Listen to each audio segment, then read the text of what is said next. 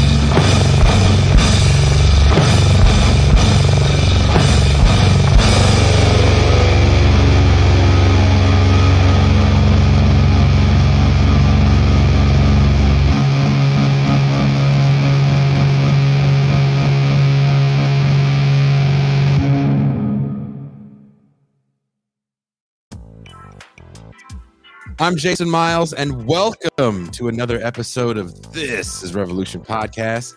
Thank you all for coming. Just a quick reminder, if you're new to the channel, subscribe and don't forget to click that notification bell so you're notified whenever we go live. We're constantly doing cross streams with other channels and adding new shows. We're just revamping old ones. Just last night, we brought back Beyond the Red Zone, our sports show from a leftist perspective. My normal co-host Mac had a last-minute emergency, so I was joined by Pascal Robert, probably the biggest non-sports guy next to Cuba in the TIR universe. We had a very good discussion about Deion Sanders and historically black universities. It was a pleasant surprise. We took calls, so if you get a chance, check out Beyond the Red Zone on Deion Sanders HBCUs. Let us know what you have to say about the situation in the comments. Before I bring in the show cats, don't forget, give them a revolution. New York City, the perfect gift for yourself and the leftists in your life.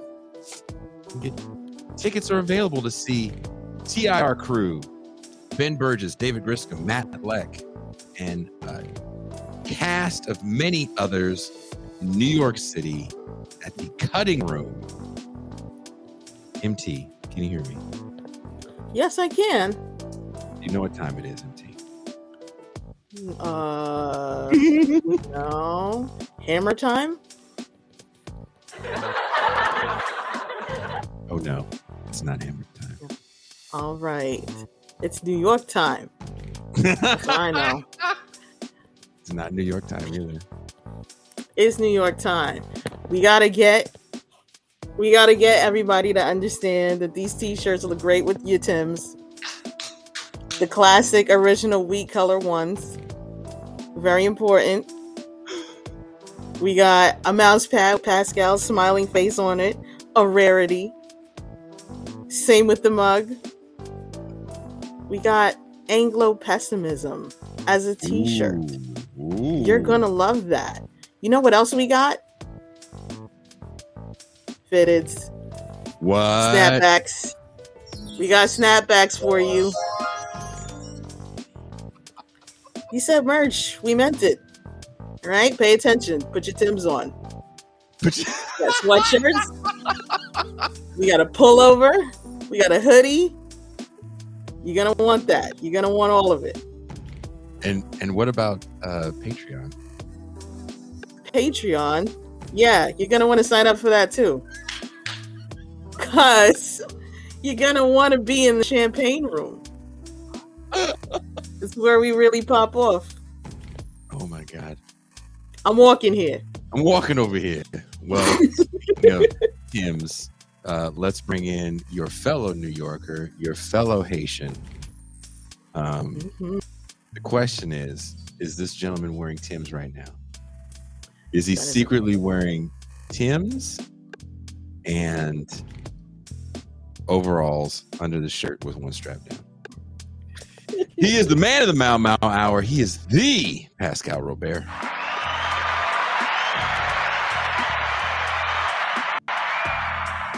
Peace and greetings to the chat. Peace and greetings to the audience. Peace and greetings, Jason Miles. There are no Tims on these feet. I'm in Miami. That will be funky, fresh, but not so fresh, just funky. I feel like you would have brought the Tims to Miami.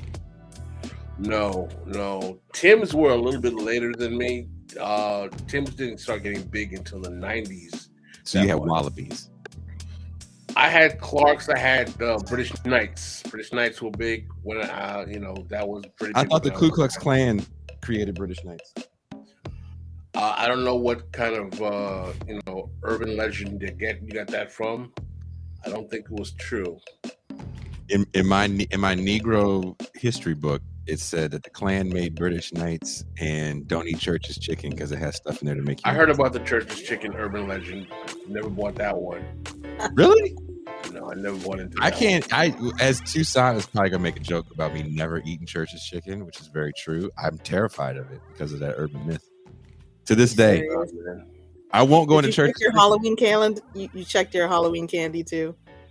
Who didn't? Razor blades. Oh my God. Look, dude. Whenever I see black people at Church's Chicken, I want to like stand outside like like those pro-life protesters. Wow. Well, there are options. So there's a Popeyes down the road. So I guess I'm the only one that does that now. Popeyes is better chicken. Thank you. And that's how you win. And that's how you liberate a people. Speaking of liberation, coming all the way live from a secret bunker somewhere in the great, vast regions of the Northwest. Apparently, he just got done with a Death Star management meeting. It's kind of the end of the year Death Star wrap up. What I'm excited to see is what he wore to Vader's Christmas gala. Please welcome Deep State Cuba. Hello, everyone. Vader doesn't celebrate Christmas. It's because he's a Jehovah's Witness. When that happened, and we didn't see it coming, holidays got lame. I'm not offended that you didn't invite me to the Red Zone because you're right. But let's face it, if you want Cuba to get interested in sports, have Ewoks play them. Ewok basketball, I'm there for that. So I do want to let people in on some inside conversations that we have. So there is a long thread that we have on Facebook because we're all old. And speak for yourself. Look, Negress. Nice. Even we make the intern is on Facebook now. He's like, I gotta get a Facebook account. But anyway, we have these conversations, show conversations, and out of the blue, Cuba goes, "Am I on tonight?" Meaning for the show last night, and I ignored it for like 10 minutes because I was like, "There's no way in the world he's saying this to me. This is about something different." And then he wrote something else. And I was like, why the hell would you be on the sports show talking about Deion Sanders and black colleges? He's a man of many interests. And it wasn't like he was writing it as a joke. Like, there are a lot of jokes in that chat, but the fact that he was very serious. I was like, he's stressed out. You need me for any show, any topic. I'll show up, even if it's just to do Borat impressions. Nice. I mean, the fact that Pascal called me about that, I was like, Pascal wants to come on the sports show? Needless to say, it was a fun show. Pascal, I hope you had a good time. We took calls. I did. It was a good show. We have some new listeners, new viewers of the show now because of last night. I really wonder what would have happened if we would have had Kuba come on there and go, well, the thing about black colleges is the collard greens are excellent. The colored greens. Nice. But already. There's one last person that we always have to introduce, and that I always get sent a production note reminder. You didn't introduce me.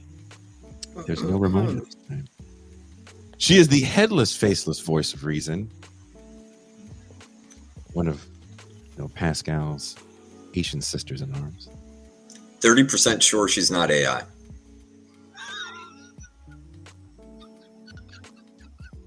We won't even get into the AI that Gene is on the AI fucking rampage. Please welcome M. Toussaint.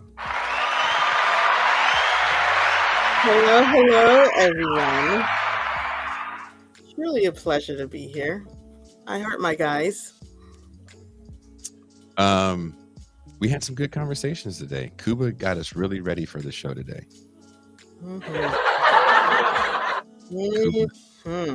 Kuba's ready for this show on the level. There's no words. There's literally no words. I think I may be at the point where it's more annoying than useful. No, It's very thorough. It's very thorough. Thoroughly annoying. 19 pages of notes. Always a winner. Always a winner. Before we begin, I want to thank you all for checking out the show. And if you haven't done it, please hit that like button. Hit subscribe. Thanks again to Ben Burgess for coming on Tuesday night. Didn't think that we'd have a 2-hour call-in segment after that show. Yes. That was good times. So please check out the show we did Tuesday with Ben Burgess. Also check out that real fun intro video that we did for that. Now, society in crisis. The generation before me, which would be the baby boomers, as I am a young Gen Xer, had a very optimistic vision of the future. Advances in automation were going to help with productivity, to give us more leisure time to spend with our jetpacks. Freeing up the market would address all our material needs. That future didn't quite happen, did it? The 50-year counter-revolution that we speak about on this show was an assault on some of the public goods governance of the New Deal and Great Society programs of the 40s and 60s. The freeing of the markets with massive deregulation and underfunding of agencies like HUD has shown many Americans that government institutions fail and the concentration of wealth to a small 1% of the population becomes greater. Market freedom has also led to environmental plunder to the point where in the United States, one of the richest countries in the world, the land of freedom and opportunity, we have cities where the water is undrinkable.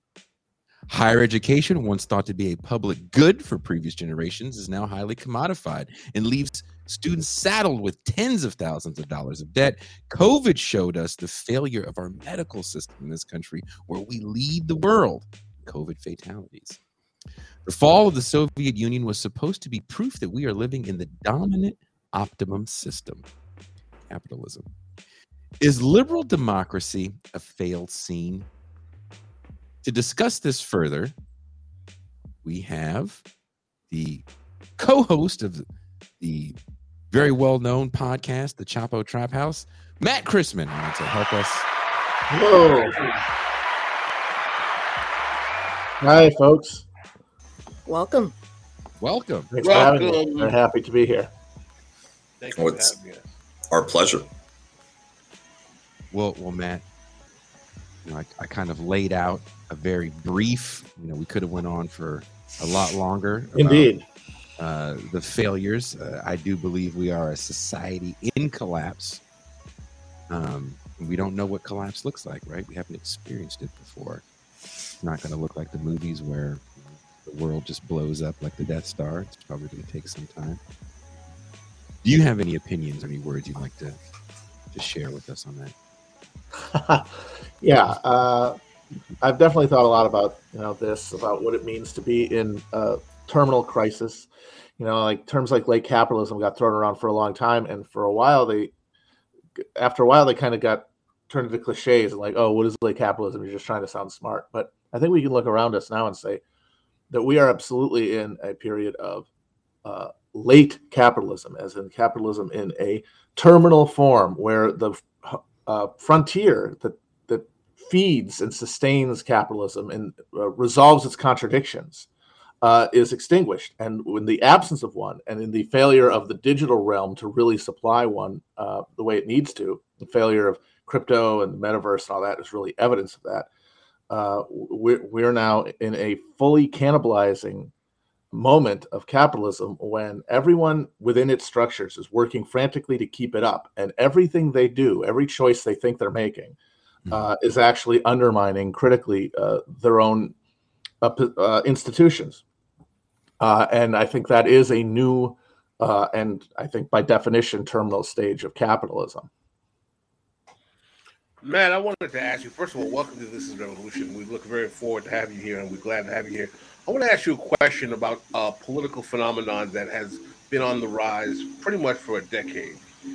Many have postulated that we have a rise of a reactionary right that's not only in the United States, but global. Some people use the word neo-fascism, as I saw Chomsky mentioned in the recent Truth Out article that came out, I think, yesterday. Some people don't like the term fascism because there's a lack of militarism with this group. First of all, do you agree with the position that we are stuck in a dialectic between the neoliberals of the post-civil rights era and the new rising reactionary right? And if you do agree with that dialectic, do you believe that the posture of the burgeoning Sanders left should be to engage in a popular front with the liberal Democrats to fight these new right wings, or should the left of the new burgeoning left actually point out the contradictions of the liberals that got us into this position? First off, I definitely agree that we are locked in that dialectical relationship between those two political forces. But I really don't think that the danger is of the center of American politics, the national government, being captured by fascism, Christian nationalism, whatever you want to call it, the boogeyman. I think that we're going to get some version of a techno-authoritarianism that just deepens the authoritarianism that dominates so many elements of American life. It will have, but it will not have it will not be in the garb of a fascist dictatorship. It will be technocratic. It will be carried out through algorithm and machine, while we carry out the continuing rudiments of politics and elections. That's going to persist for a smaller and smaller group of people who are immune to the real, the harsh, immiserating force, the downward force that's going to be pulling everyone towards some sort of totally oppressed relationship to the state, like the next a level beyond being subject to capitalism, being pushed out of citizenship by one's inability to be economically viable within it. That is going to happen regardless of who is the president. The shape, the face, the public presentation of it is going to shift with the political winds. Now, I do think that the center of American politics is disappearing in such a way that you might end up with some sort of, I honestly think in the medium term, some sort of military coup, a Thailand, Egypt type situation with a nonpartisan military stepping in to carry out national politics. But that means politics will revert fully to the state level. And you will probably see regimes like Florida, like having a lot of the political language and pageantry associated with fascism, but its economy and its immiseration machine will function pretty much the same as the one in California, which will also have its own sort of opposed political culture to resist it. And the real important voting that people with money left to find some place in the system to do, the real choice is not going to be voting, although that'll still go on. It's going to be moving. It's going to be going to the amenable regime, and then try frantically to stay economically viable enough to continue receiving its benefits. And if that's the case, I really do think that focusing on building coalitions with liberals to win political races is largely a waste of time, because every Democratic victory is tightening the screws just as much as every Republican victory is. Kuba? What you're describing, to what extent is it happening everywhere, and to what extent is it an American phenomenon?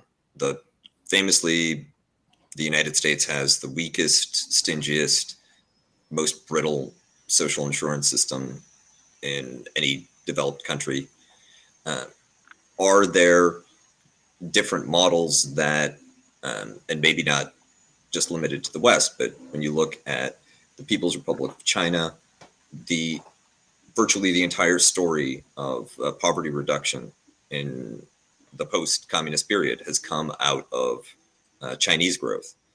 Are there models where maybe the outcome for most people will be less brutal, and the possibility to live a materially comfortable, relatively autonomous life or greater? I mean, it all depends on the degree to which the political structure has, at this late date, built within it a kind of reinforcing culture around a certain degree of redistribution to qualify for legitimacy, not just how people think the government works, but how the people who actually carry out government policy think. And I think that those do exist, but they will only be starting from sort of a higher baseline.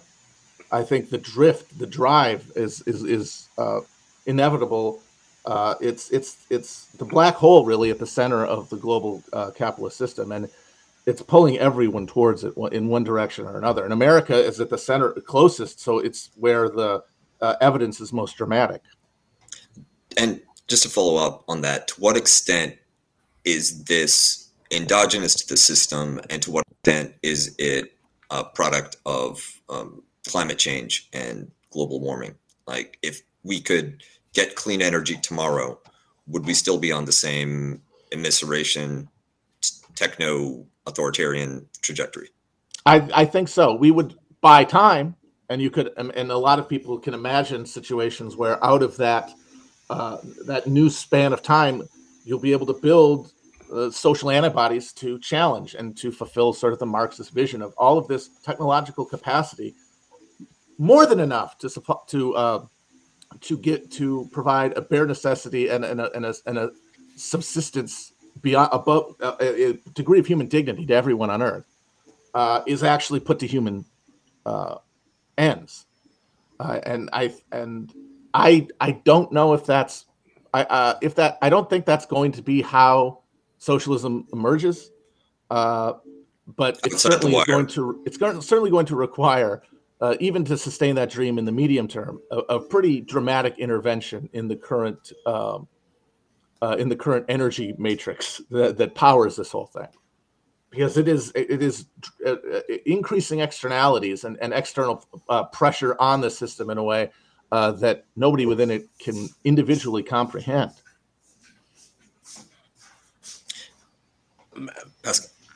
Yes, thank you. Matt, I had a follow-up question I wanted to ask you in terms of the overall condition that we're seeing in American society. What is your position on the capacity of this burgeoning left, if you will? I always go by the argument that we don't have a left, we have leftists. Correct, I agree. I'm glad you agree with me on that regard. But what have you made of the proposed strategy that was put out by the Sanders coterie of democratic entryism? And not to sound like an ultra leftist, but do you think that we have evidence that has pretty much failed and has left too much of the left concentrated on electoral politics and traditional movement organizing of working class people in their spaces, which I've made on the argument on this show is the only way you get a movement, has been neglected to the capacity where we frankly have a bunch of, various entertainment mechanisms, whether it be podcasts like ourselves, who are speaking politically, but none of us are actually going out to actually touch people in the working class spaces that we are. Do you see that as one of the failures of this quote unquote burgeoning phenomenon? Or do you see it class isolated in that many of us are just downwardly mobile, petite bourgeois people who don't really care about working class people anyway? I wouldn't put it necessarily that we don't really care. It's that we can't really we don't know them in the way that you have to know somebody to know what they need and what they want. We can only kind of project across a chasm to them. And certainly the people who make like left-wing culture are in that condition. And most of it's the people who indulge in leftism as a cultural lifestyle are motivated by that, because politics is, at the end of the day, optional. You can care about other things. Can I interrupt you for a second and kind of follow up on that? But doesn't that kind of go into I don't really care? It's not, I don't know you because I don't care to know you. Well, yeah, the thing about the left is what makes part of the thing that animates their self identity is that they do care. Like that's one of the things that makes them feel like they're worthy of the position that they do have in life. Is it the idea of caring, though? Yeah, exactly. Because that's all it can be unless it's substantiated by action. But there's no action again because you're just isolated, and so that's why I think that's why everyone is isolated. But how isolated even regardless of their class position, if you're operating as a political entity in America, you're operating individually. And even if you are trying to better your actual position because you're working class, that's not the only reason you're involving yourself in politics. It's alloyed with other things. And the upshot of it is that you're going to do what to some degree feels good. And voting and spectating politics is the thing that feels the best. And that's where the most energy goes. And I think that like the Sanders campaign had to go through its process for people to come to terms with the reality of where we are politically in this country relative to anybody from the grassroots getting any kind of influence at the highest levels of America's two parties.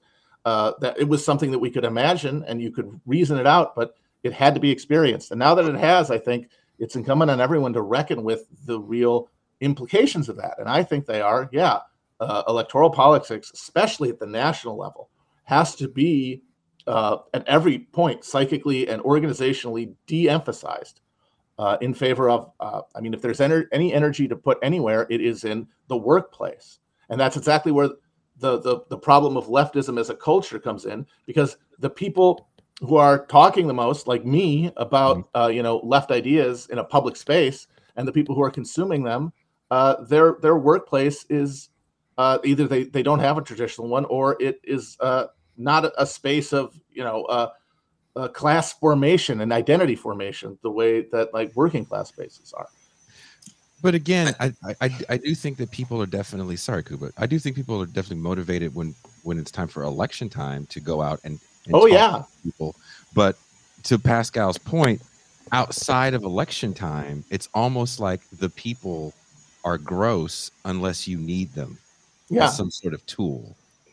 So again, I do think there is a bit of like, I can talk about these people. I can talk about the homeless. I don't really want to deal with the homeless. Yeah, that's why we would like to get results out of voting, because then that could be somebody else's actual job that I can, remain aloof from it. And that preference is going, even if it's not like the only thing people think, if it's like part of a bunch of other beliefs, and even if a lot of people who vote are genuinely concerned, that's going to be the dominant motivation, because that's who votes, are people who are doing it because they have chosen it as an outlet for how their alienation in life. And at this point in history, when we are only consumers, we are not workers. We do not experience ourselves. We work and we experience life with our coworkers, but the identity of worker is not reinforced culturally. So it only exists as sort of a dormant fragment within a bundle of other things that make up our identity that we then see reflected in media and given an option of identification with. And then that's what we operate from. And that's what motivates voting. And that's what's going to ensure that that the upper ranks of both parties are going to be completely dominated by those who are enthralled to money, which has a persuasive force beyond the individual action of a bunch of disaggregated individuals who show up to vote every 2 or 4 years. You don't think the reactionary right poses a particular threat that is, I mean, I know it's animating everything left of the right, that, you know, they are this harbinger of evil in a new way, so on and so forth. You don't think there are elements of the right that demonstrate something in terms of their discourse, their politics, that distinguishes them from other manifestations that we've seen throughout history that make them particularly dangerous at this moment? It is an intensification. It is a phase shift into a higher degree of intensity. Like you can say all you want that these strains within the right wing have been there and they have forever. But like as the frontier closes and the carbon monoxide fills the driveway, the car hole, people freak out, and we are seeing like this spasmodic, maniacal crush against a desire to destroy the very structures that uphold these people's rule. And it's driven by people who, yes, they vote as individual middles of like the aggrieved white middle class, but they vote in concentrations enough that can just push this thing over because they don't threaten the money, so they're allowed to run riot. But they are also exacerbating this pressure against the institutions that does threaten them, that threatens to tip them over or make them dissolve faster than would otherwise happen. The thing is, though, voting for the Democrats will not slow that. The Democrats are not capable of, and in fact, everything they do speeds up the process also. It is the two hands turning a wheel, a screw, and they work in tandem, and the Democrats cannot do other than advance the eventual threat that the fascist right poses, however you want to imagine it. And I don't think it's going to be a takeover of the federal government, as I said, but I do think you're going to see parts of this country come under some sort of like a genuine police state administered by state governments that's going to be cheered on by the people who vote for it. But, you know, people are going to be immiserated brutally for economic reasons in every other state. It just will not have the pageantry and the specific targeting by state authorities of one group over another. But the overall immiseration is going to be universal, I think. And what's going to prevent it, what's going to stop it, is people banding together, people coming together to not engage in a abstract politics that only involves them showing up to vote 2 or 4 years, or maybe even calling people on the phone. That's not enough if we understand the depth of the crisis. People have to do things every day to help each other. And the only way you can do that is if it's people in your life. And it is going to be working together with people in your life and building structures of collaboration with them, that any kind of resistance to what's coming can be forged. I appreciate your candor, and I actually your cynicism. When it says your direct pessimism, somewhat resonates with me very much in terms of where we're going in this regard. Kuba, you want to continue? Yeah, I think that there's a lot of threads to pick up on, and one item is that political mobilization is thought of as the only way to organize. Unions and electoralism right now have fused somewhat, and you have these outbursts of mobilization for party electoral politics every 2 to 4 years. What would make more of a difference is if there were other social formations that could organize people that would give them a greater sense of belonging and model for social solidarity across different identity lines. And there's a book by Vadim Volkov about the post-Soviet Russian organized crime world, where the nucleus was, you had old Soviet era criminal networks, but he pointed to veterans organizations, soccer clubs, and gyms, especially ones where men were training in martial arts or boxing. That's where you form a spree to work collectively, and then you could put that to work in creating a criminal enterprise. But it doesn't have to be a criminal enterprise, of course. Like, why don't we have leftist gun clubs? Why don't we have leftist boxing gyms? And I think that one reason is that you have such a class polarization that, as you said, the upper echelons of the political parties are governed by money. The money logic has infected them. And in a lot of places, the money logic is ubiquitous among the leadership class. This is true in universities as much as political parties. It's always been true in corporations, of course, but now it's true in nonprofits as well. And unless there's some way to either develop institutions that don't intersect with that money logic, or purge incumbent institutions of that mechanism, disciplinary mechanism that gets everyone in a position of influence to go along with whatever the algorithmic machine demands of them in late stage capitalism, then we're not going to get organizations that work towards any kind of leftist solidarity or even any kind of collective ends. Yeah, absolutely. Like I think that the fundament for me, like when I look at this, the challenge to describe it, because that's supposed to be my job. Like, what's going on? What should we do? Like, that is an undercurrent of people's desire to engage with my content, and yours too, and all the content that's out there, is that the act of both making and then consuming politically themed internet content is a recreational act by definition. You can argue that you use it in your life and it provides mental, but one way or another, if you want to compared to the other things in your life, the other time of your life that's spoken for, it is in the pie slice labeled recreation. And that means that the necessity, the pinch of necessity that pushes people together who a day before thought would never be able to reach across sort of that increasingly almost seemingly bottomless chasm between people that happens as we grow more and more isolated in our day-to-day lives. The thought that what changes that relationship is necessity. It is a push and a pull towards the alleviating of one's condition.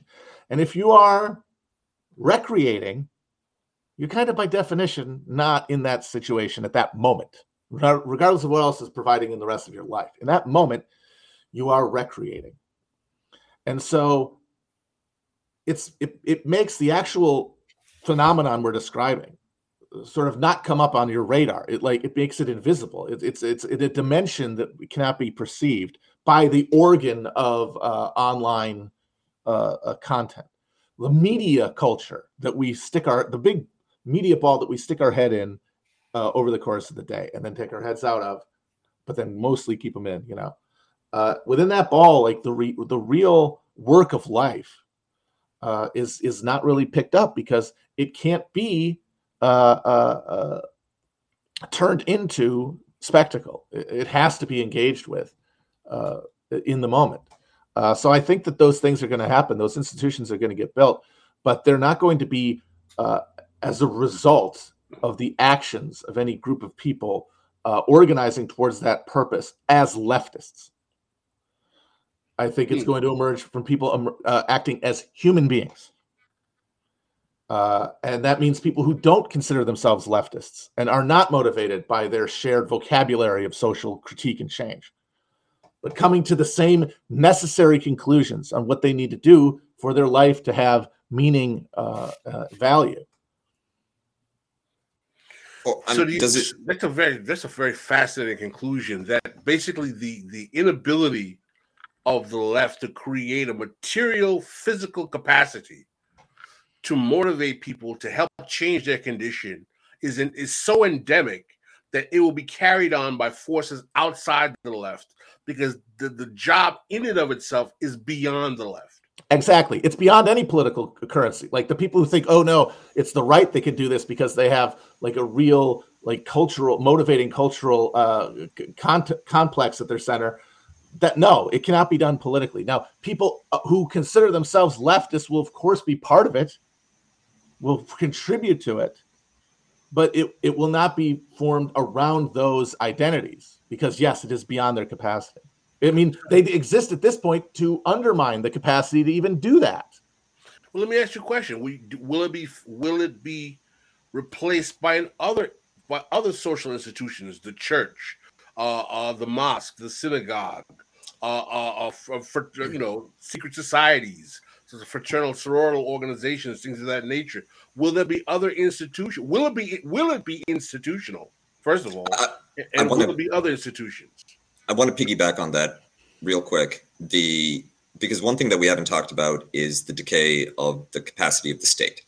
And one characteristic of, call it crisis capitalism, call it the neoliberal reaction, and is the hollowing out, especially in the United States, of the apparatus of civil administration, let's call it. The state-owned enterprises, public services, the civil service, the cadres that, in Max Weber's formulation, a state is power that controls legitimate violence over a territory through a staff. The staff is essential, but what we've seen is the hollowing out of the manpower and the capacity under government control available to run reform programs or deliver services, and instead the privatization of that. Sometimes through, it's still government delivery, but you do it through contractors. And sometimes it's, well, let's just have private schools. Let's just privatize the postal service. Now, once privatized, you no longer have a service delivery or an effectiveness logic. You have an extractive economic calculus. How do we pull as much out of this as we can? And of course, this leads to degradation of the capacity, not just the weakening of the services, but also you're eating your seed corn, right? The very last thing you consume is the apparatus itself. So the state gets weaker and weaker at providing material necessities. Pascal's suggesting maybe other institutions, non-state institutions, churches, mosques, secret societies, fraternal organizations step in. That's possible. But maybe that capacity just is gone. Yeah. And not even churches or other organizations that look like they have the mass membership and look like they have the capital, look like they have the real estate, but the skill set and the mentality that is necessary in order to aggregate and coordinate complex behavior to deliver those kinds of outcomes, to create authority and loyalty and solidarity. Maybe that just gets gone. Well, the capacity to meet these needs is degrading, but the needs themselves are only increasing. And that is the pressure that is going to blow into and against these institutions. And the ones that are too far gone are going to collapse. And the ones that are deeply rooted, and I think the churches are certainly one of them, are going to be taken over and reformed from within by people who are motivated by something else other than their personal advancement. And that is, in the current system, a deadly disadvantage because the only motivating force that aligns interests in any institution is self-interest now. But if that new conception, that socialized identity, comes with it, organizational capacity at the horizontal level, then that is that's an advantage that eventually becomes uncontestable. And so it'll be, I think, it'll be this generalized process of people coming to the ability of recognizing their own ability to address these needs that now cannot be addressed elsewhere. That will be a vacuum that must be filled, and it will be filled by people who are only going to be able to be any good at it if they work together, as cheesy as it sounds, and have the sort of spiritual alchemy that comes with prolongedly working together towards a goal. Although that the deficit could just be paid off in the form of human misery, right? I mean, it's going to be, but like that misery does compel, it is its own form of sharpener of necessity, of a necessity. So like it's a push and pull that is going to drive everyone to some reckoning. And yeah, many will just be immiserated, but others are going to, come together before that can happen. I'd like to invoke the thought of one of our TIR compatriots here, who's Gene Bajlan.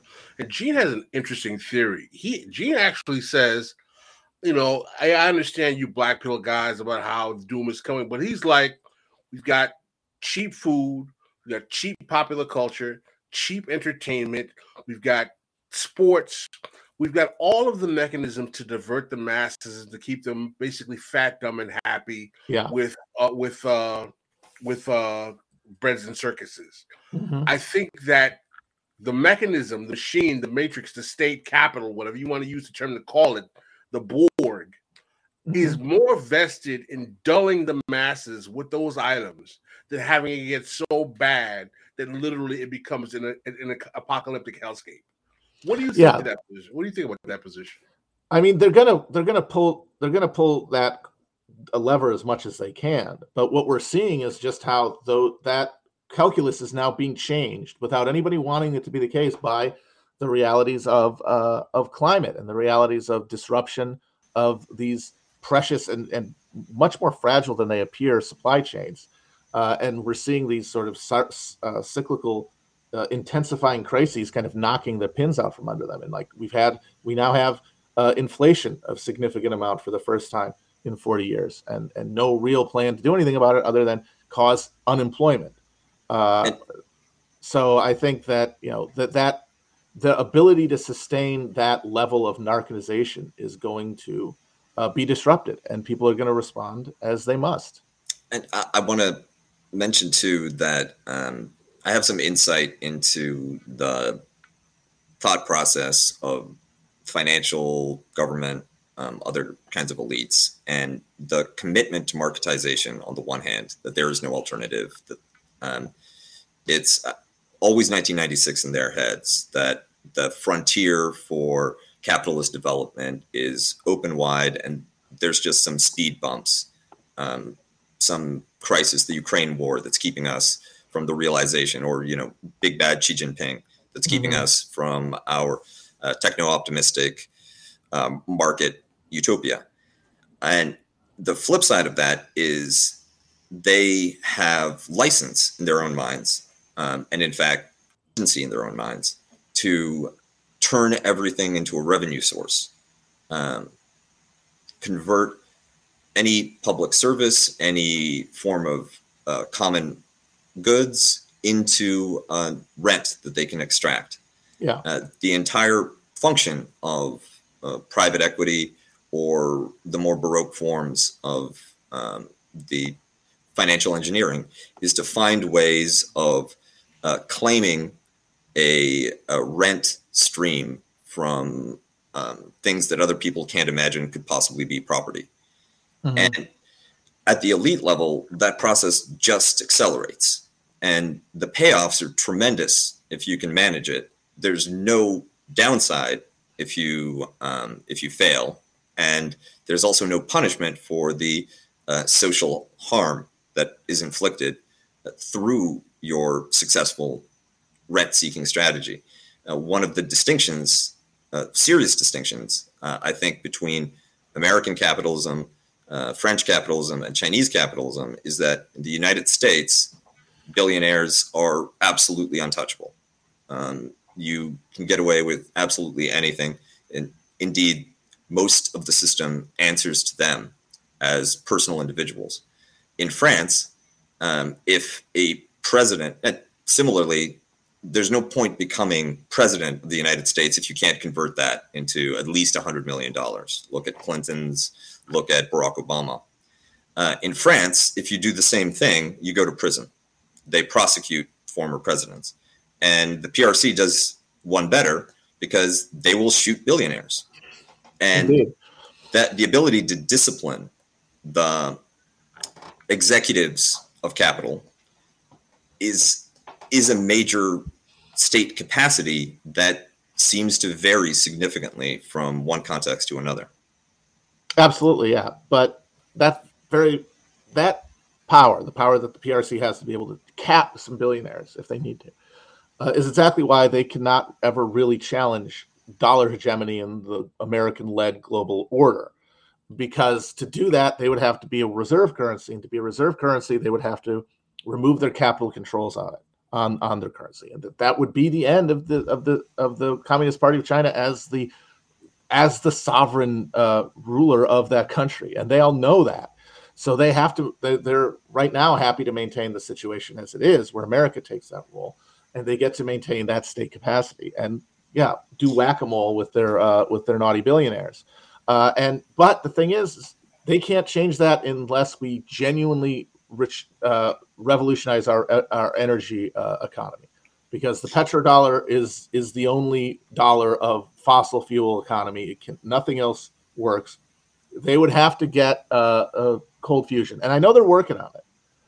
But if the Chinese get cold fusion, but again, that probably just prolongs the process. There's also a different possibility, which is what happened in the interwar period. You go from the pound sterling as the global reserve currency to a regionalized capitalist system where there's a dollar area, a pound area, a franc area, a Reichsmark area, and a yen zone. And decoupling between the Chinese economy and the world financial system, the American economy, that is a recent development that is picking up steam, and it is real. And so one alternative is that we're left with two variants of late capitalism. That there's China doesn't propose the yuan as the world reserve currency, but it can offer enough liquidity and the mechanisms by which foreign countries, especially its Belt and Road partners, can access Chinese surplus through outside of the dollar system, that you end up with competing blocks. Of course, it doesn't end well if you think about the interwar period, but that is a way in which the rise of China does reconfigure global power relations without necessarily needing to open up its capital markets. But that does mean World War III, though. Oh yeah. Wait, you think there won't? You think that's not baked in, right? Like, I mean, they don't want that, so they're going to do stuff to avoid it.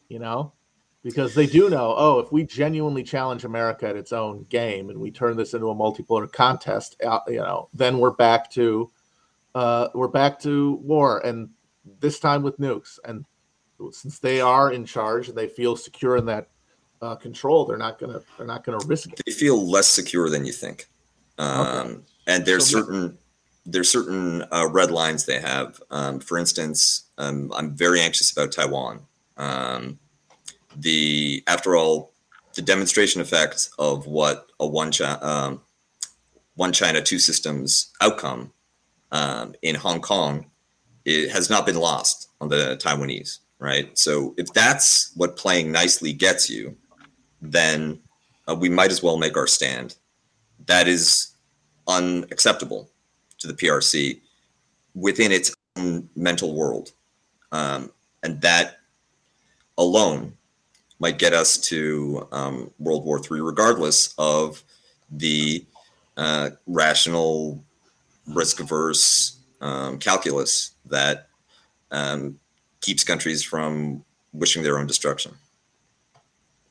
I wanted to ask you, do you think, based on what you're saying, Matt, do you believe that multipolarity is a bluff then? Yeah, because I don't. It multipolarity, as you said, that was the interwar period. You know, that was Europe when it blew itself up, and if capitalism and if America hadn't been there to synthesize its contradictions and refine it for a global audience, then it would have been dead right there on the table. But instead, the U.S. picked it up, and now though with the globalized capitalism, there's no one there to pick up the pieces. Well, I'm talking about the multipolarity that the Russians are offering in terms of basically taking the United States off the table as the hegemon of record and dividing the power between them and the East and the West, that was the Eastern Bloc and the Western Bloc. Do you think that's a fantasy? I mean, given how they're performing in Ukraine, I'm going to say, yeah. Like, I mean, that was their opening bid here of like how they're able to, because it has to be girded by some sort of credible military threat. And the initial idea, they're going to wake up one morning and we're going to be in Kiev and we're going to have control of the country. That'd have been one thing, but their bargaining position now is so poor there. And you got Putin admitting that he's going to have to stay there in the long term, which means it's just going to be a bonanza for U.S. Arms. It becomes a replacement for the lost Afghanistan camp, and in a context that's much more strategically important now. So yeah, I don't know. I think that they're hoping, but they would need to be able to stand up to America on an equal negotiating position to even think about getting there. Instead, we'll be happy to just bleed them dry. Kuba, what are your thoughts on that? Do you think multipolarity as being postulated by the Russians is kind of a bluff or fantasy? At one point, you told me that you thought it was an inevitability. So I think that multipolarity is going to be a diplomatic and geopolitical outcome of American decline. The United States just can't be as robust a hegemon as it was in the past. I also expected that Russia would win already. I didn't think that the Ukrainians would be able to hold, let alone push them back. And the war is not yet over. There's going to be at least one more major Russian offensive. But even at this point, if Russia does, let's say, capture all of that territory, the damage to its standing has been done. I think that experience might also deter China somewhat from prematurely moving on Taiwan, short of declaration of independence. But the outcome will be a deeper political, economic, and diplomatic relationship, not just between China and Russia, but also between China, Russia, and the countries of the global South, which have taken this opportunity to rework some of their economic and trading relationships away from the West towards Russia and China, and step out of dollar exchange to buy Russian oil. That's a place where the energy economy might begin to be de-dollarized. So I think that the But what about the consumer economy, though? Does anybody have the consumer markets to absorb excess that America does? That's the entire function of the Belt and Road Initiative. It's portrayed. Yeah, but we will do a war before it gets to that point. We will go to war to stop that from happening. And exactly, World War III. So, I mean, all roads lead to. Yeah. And on that note, on that cheery note, M. Tucson, did you want to read some of the super chats we have before we take off? Sure. These are just the most recent few. So Jeremy S. says, hang on, let me put it on the screen. Is there a way to get beyond social democracy, or is that all we got on the foreseeable horizon? Thoughts? I mean, if you're talking about electoral politics, not even that. Yeah, I a mean, little that- social right. democracy would go a long way. Yeah, I mean, when I say, that attention has to be redirected, eyes brought down in terms of action, that doesn't mean people have to stop being voters and stop caring about elections. That actually doesn't take that much time. That's the whole thing. That's why it's so individually powerless. But that's precisely for that reason. There's no reason people shouldn't vote and have opinions on elections and vote for candidates of their choosing. But if you're going to do that, yeah, like social democracy is about as plausible a goal as you could get, and it recedes with every day. Is there any more, Tucson? We've got our last one is just this comment from JB. The pessimism jokes are funny, but in my honest opinion, it should be said, this is not a doomer black pilled conversation. We're trying to make sense of the world around us and how to make it better. I agree. I reject all the talk about doom pills, black pills, and all that nonsense, because if you're thinking politically, you're thinking in the long durée of human affairs, and like you can't confuse your position on the parabola with like some permanent end state or like a trajectory as eternal and unchanging. Like the doomer thing just comes from the belief that like if I'm going to have a political horizon, it has to be one that I imagine myself enjoying. But that's never the case. Moses can't go to the promised land. And we have another super chat too. Son, can you bring it on the screen that Strom McCallum just did? 1 second. He says Matt needs to sing us a song. He says Matt needs to sing us a song. Oh, in 1814, the Crip a little trip down with Colonel Jackson to the mighty Mississippi. Remember that one, the Battle of New Orleans by Johnny Horton? Do I remember it like I was there? It was a number one hit in I think 1961, and it's just a song. There. It's just a song about the Battle of New Orleans, just a little history lesson for the kids. I wasn't even a memo and a love letter. Yeah. In Canada, we've gotten a War of 1812 song, Barrett's Privateer. Yeah, oh, great. Stan Rogers. That song's great. Can you hum us a few bars of that one, Kuba? I was told we'd cruise the seas for American gold, fire no guns, shed no tears. Now I'm a broken man. That's a great Did you song. just make that shit up? No, it's Stan Rogers. It's awesome. No. You We were just acting like this is what's on, like when you go for your morning jog. It's like this is in my iPad. You hear that fire? It should be. It's a bop. The year is 1778. I wish I was in Sherwood now. Okay, you've officially gone off the rails. This is what happens when you let the white people talk too much on the Black Show. Never again. Never again. Never again. Before this is all over. Well, Matt, I hope you enjoyed coming on This is Revolution podcast.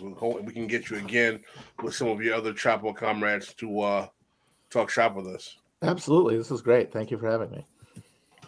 And Pleasure. Matt, you will be joining us in the champagne room. Absolutely. Popping bottles. Oh, this is going to be fun. Should we open up the phone lines for the champagne room? Oh my God, pandemonium. We'll If you can police them. We'll open up the phone Practice some of that techno-authoritarianism on the callers. 20 minutes. 20 minutes of phone lines. That works. All right. I mean, Matt, you don't take calls on your show, right? No, we do a occasional thing where people can call in ahead of time, and then we'll pick from questions. But we've never done a live call-in show. You're in for a treat. You or are the in for a opposite of a treat. treat. Look at his face. I can't wait. Get your No cheese long curds calls. ready. Get Oh, your yeah. cheese curds ready. Got my Culvers here. Well, thank you again for joining us, Matt, Kuba, Pascal, Toussaint. Great show. We're getting ready to go into the champagne room. Give us like 10 minutes or so. And we are Black. Out. Out.